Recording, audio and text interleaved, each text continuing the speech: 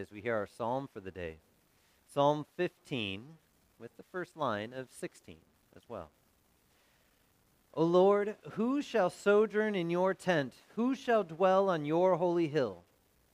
He who walks blamelessly and does what is right and speaks truth in his heart, who does not slander with his tongue and does no evil to his neighbor, nor takes up a reproach against his friend, in whose eyes a vile person is despised, but who honors those who fear the Lord, who swears to his own hurt and does not change, who does not put out his money at interest and does not take a bribe against the innocent.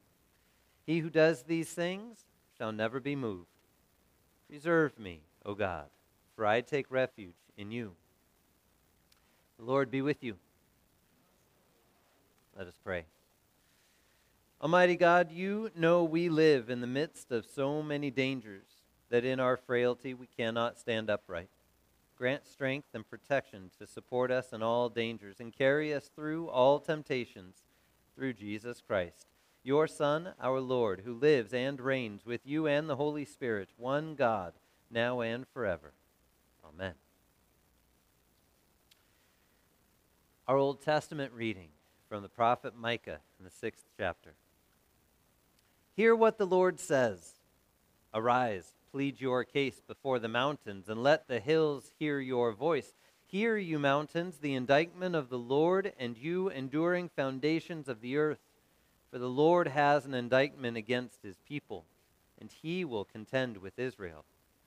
O my people, what have I done to you? How have I wearied you?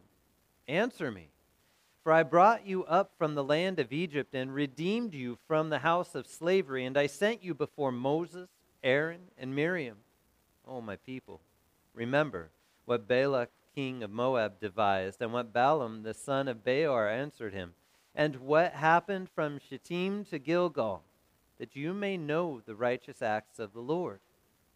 With what shall I come before the Lord, and bow myself before God on high? Shall I come before him with burnt offerings, with calves a year old? Will the Lord be pleased with thousands of rams, with 10,000s of rivers of oil? Shall I give my firstborn for my transgression, the fruit of my body for the sin of my soul?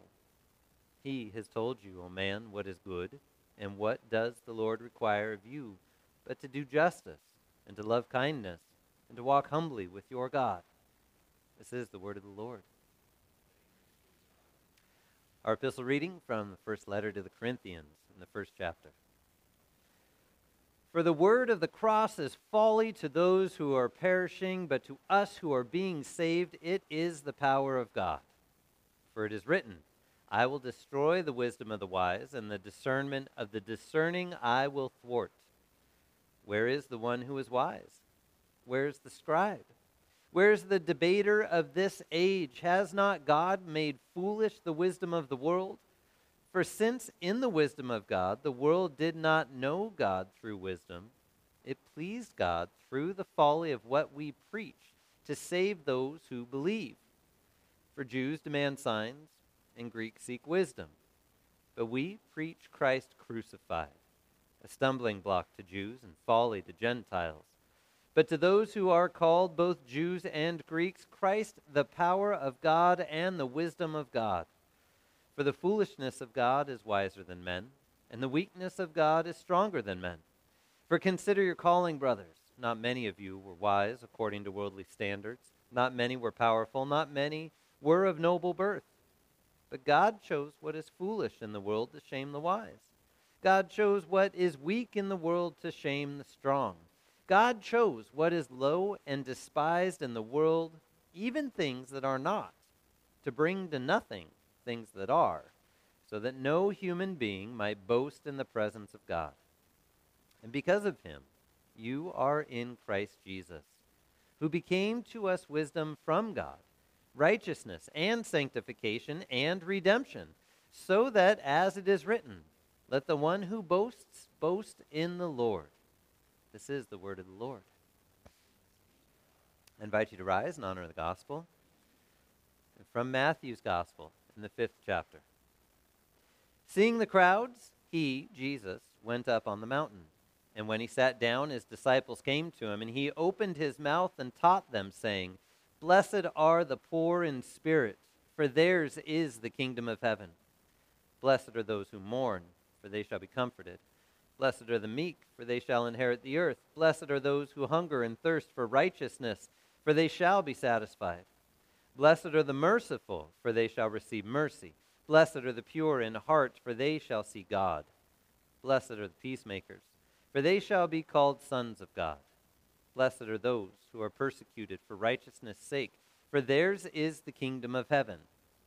Blessed are you when others revile you and persecute you, and utter all kinds of evil against you falsely on my account. Rejoice and be glad, for your reward is great in heaven, for so they persecuted the prophets who were before you. This is the gospel of our Lord. You may be seated.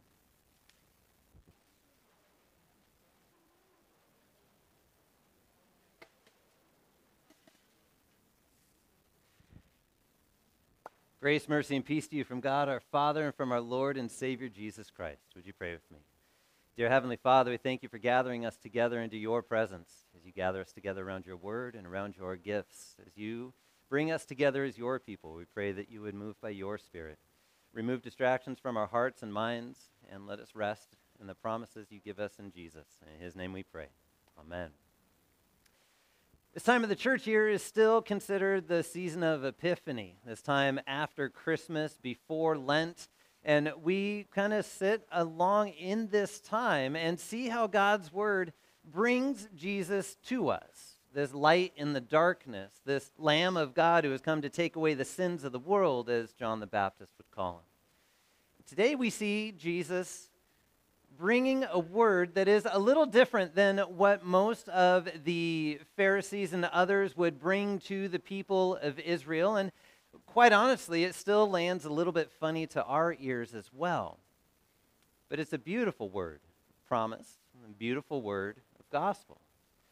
Let's remember where Jesus has been so far. So, as we heard 2 weeks ago, Jesus was coming in after his baptism, after the temptation in the desert, leaving his hometown of Nazareth, coming into Capernaum, and he comes in with the same message that John the Baptist had. Repent, for the kingdom of heaven is at hand.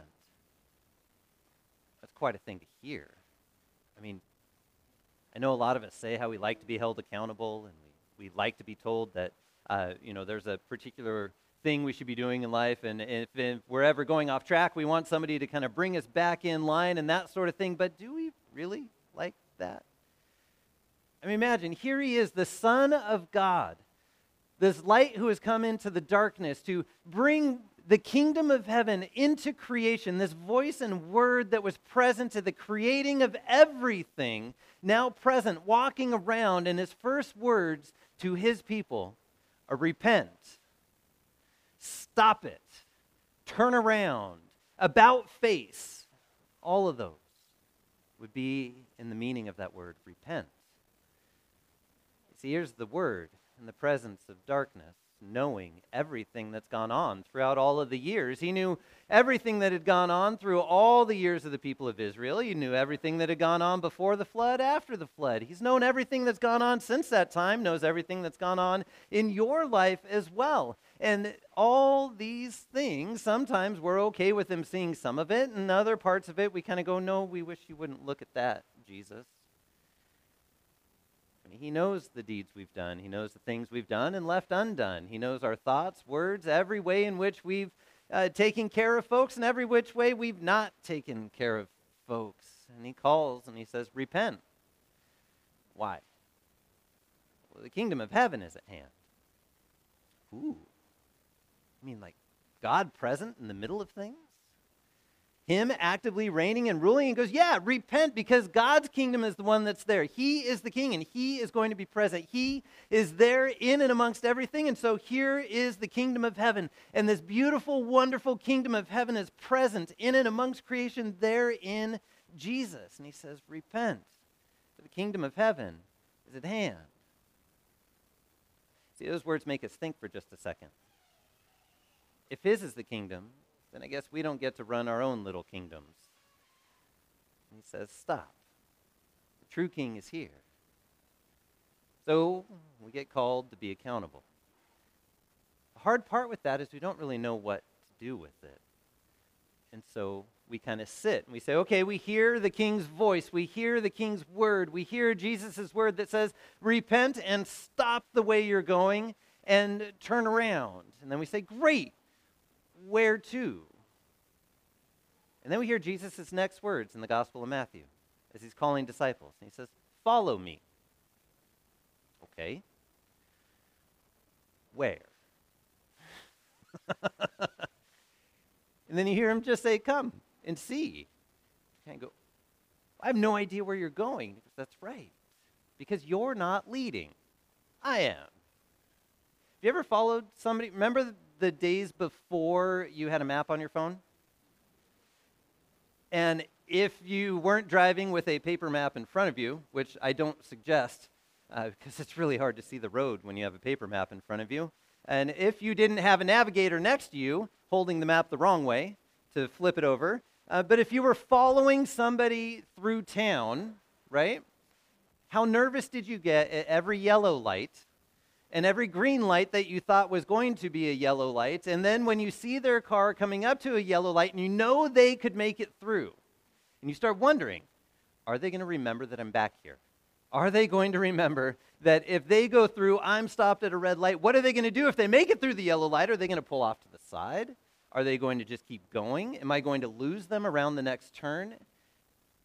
You know what it feels like to follow someone when you don't know the way. Jesus calls us out and says, follow me. And we say, yeah, but I don't know where you're going. Again, he says, that's right. So follow me. Stay close. Come see. You know you can't go your own way because you know that that's not the way you should be going. Yet you don't know the way to go, and so Jesus says, I am going to lead you. I am the kingdom of heaven at hand. I am the one that's going to bring you everything that you need. I'm the one that's going to bring you grace and mercy from the Father. I'm the one that's going to bring you forgiveness of sins. I'm the one that's going to bring you back on track and then also make sure you stay there. So follow me. But how many things do we really like to follow in life? There's a lot. We like to follow our own hearts, which we hear Paul say later in the epistles are full of sin and evil, and there's nothing but darkness that resides within those. So that's probably not a good thing to follow. We like to follow trends. We like to follow culture. We like to follow politicians. We like to follow news. We like to follow all kinds of different things. We like to follow group thought when groups get together and decide that one particular way is good. We like to make sure that maybe Jesus follows us in our desires so that we can lead a little bit and say, Jesus, this is really the way we should be going. How about you come alongside and we take your word and change it a bit so that your word matches what I want to do? He says, no, repent. The kingdom of heaven is at hand. Follow me. Okay. What's that look like, Jesus, if I don't know what direction to go and I know who to follow? He says, let me tell you what that looks like as you are spiritually poor and begging. Because that's really who we are, spiritual beggars.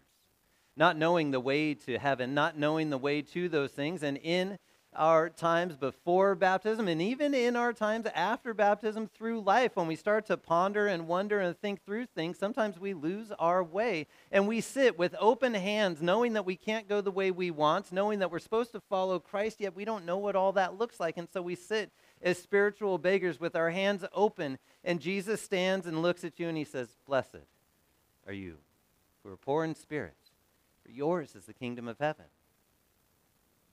You mean the kingdom of heaven that's at hand?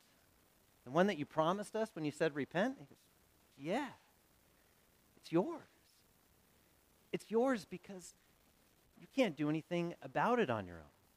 And that kingdom of heaven comes to you freely, graciously, mercifully from the Father. And he says, look, this is yours. As you sit there not knowing what direction to go or what to do at all, and knowing that all that you put your hands to without God's direction ends up taking you further away from God. And then he says, look, stop. I'm here with you. Blessed are the poor in spirit, the beggarly in spirit, the needy in spirit, the ones who have nothing to offer spiritually. Blessed are you, because the kingdom of heaven is yours. He declares who you are, and he recognizes who you are as one who is lacking and needing, and he says, that's exactly why I'm here, to hand over to you everything that you need for heaven. Everything that you need for eternity, everything that you need to lead you and guide you, and not only that, but to carry you along when you can't walk, so that you would be his, lacking nothing at all in Christ. As much as we beg, he's there in giving. In fact, he's generally giving before we even beg. And he draws us into his presence, and he says, I know exactly what you need. Come here. Follow me. I am the kingdom of heaven present for you, to give you everything in Christ. Amen. Would you pray with me?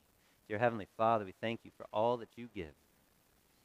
Where we may want to lead, you call us back to follow you. Where we think we have everything needful, we realize our hands are empty. And as spiritual beggars, you continue to fill our hands, fill our needs with all that's necessary for eternity.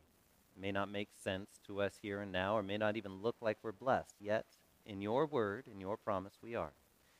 We pray that you continually hold on to us in Jesus and forgive us on his account. In Jesus' name, amen. I invite you to rise.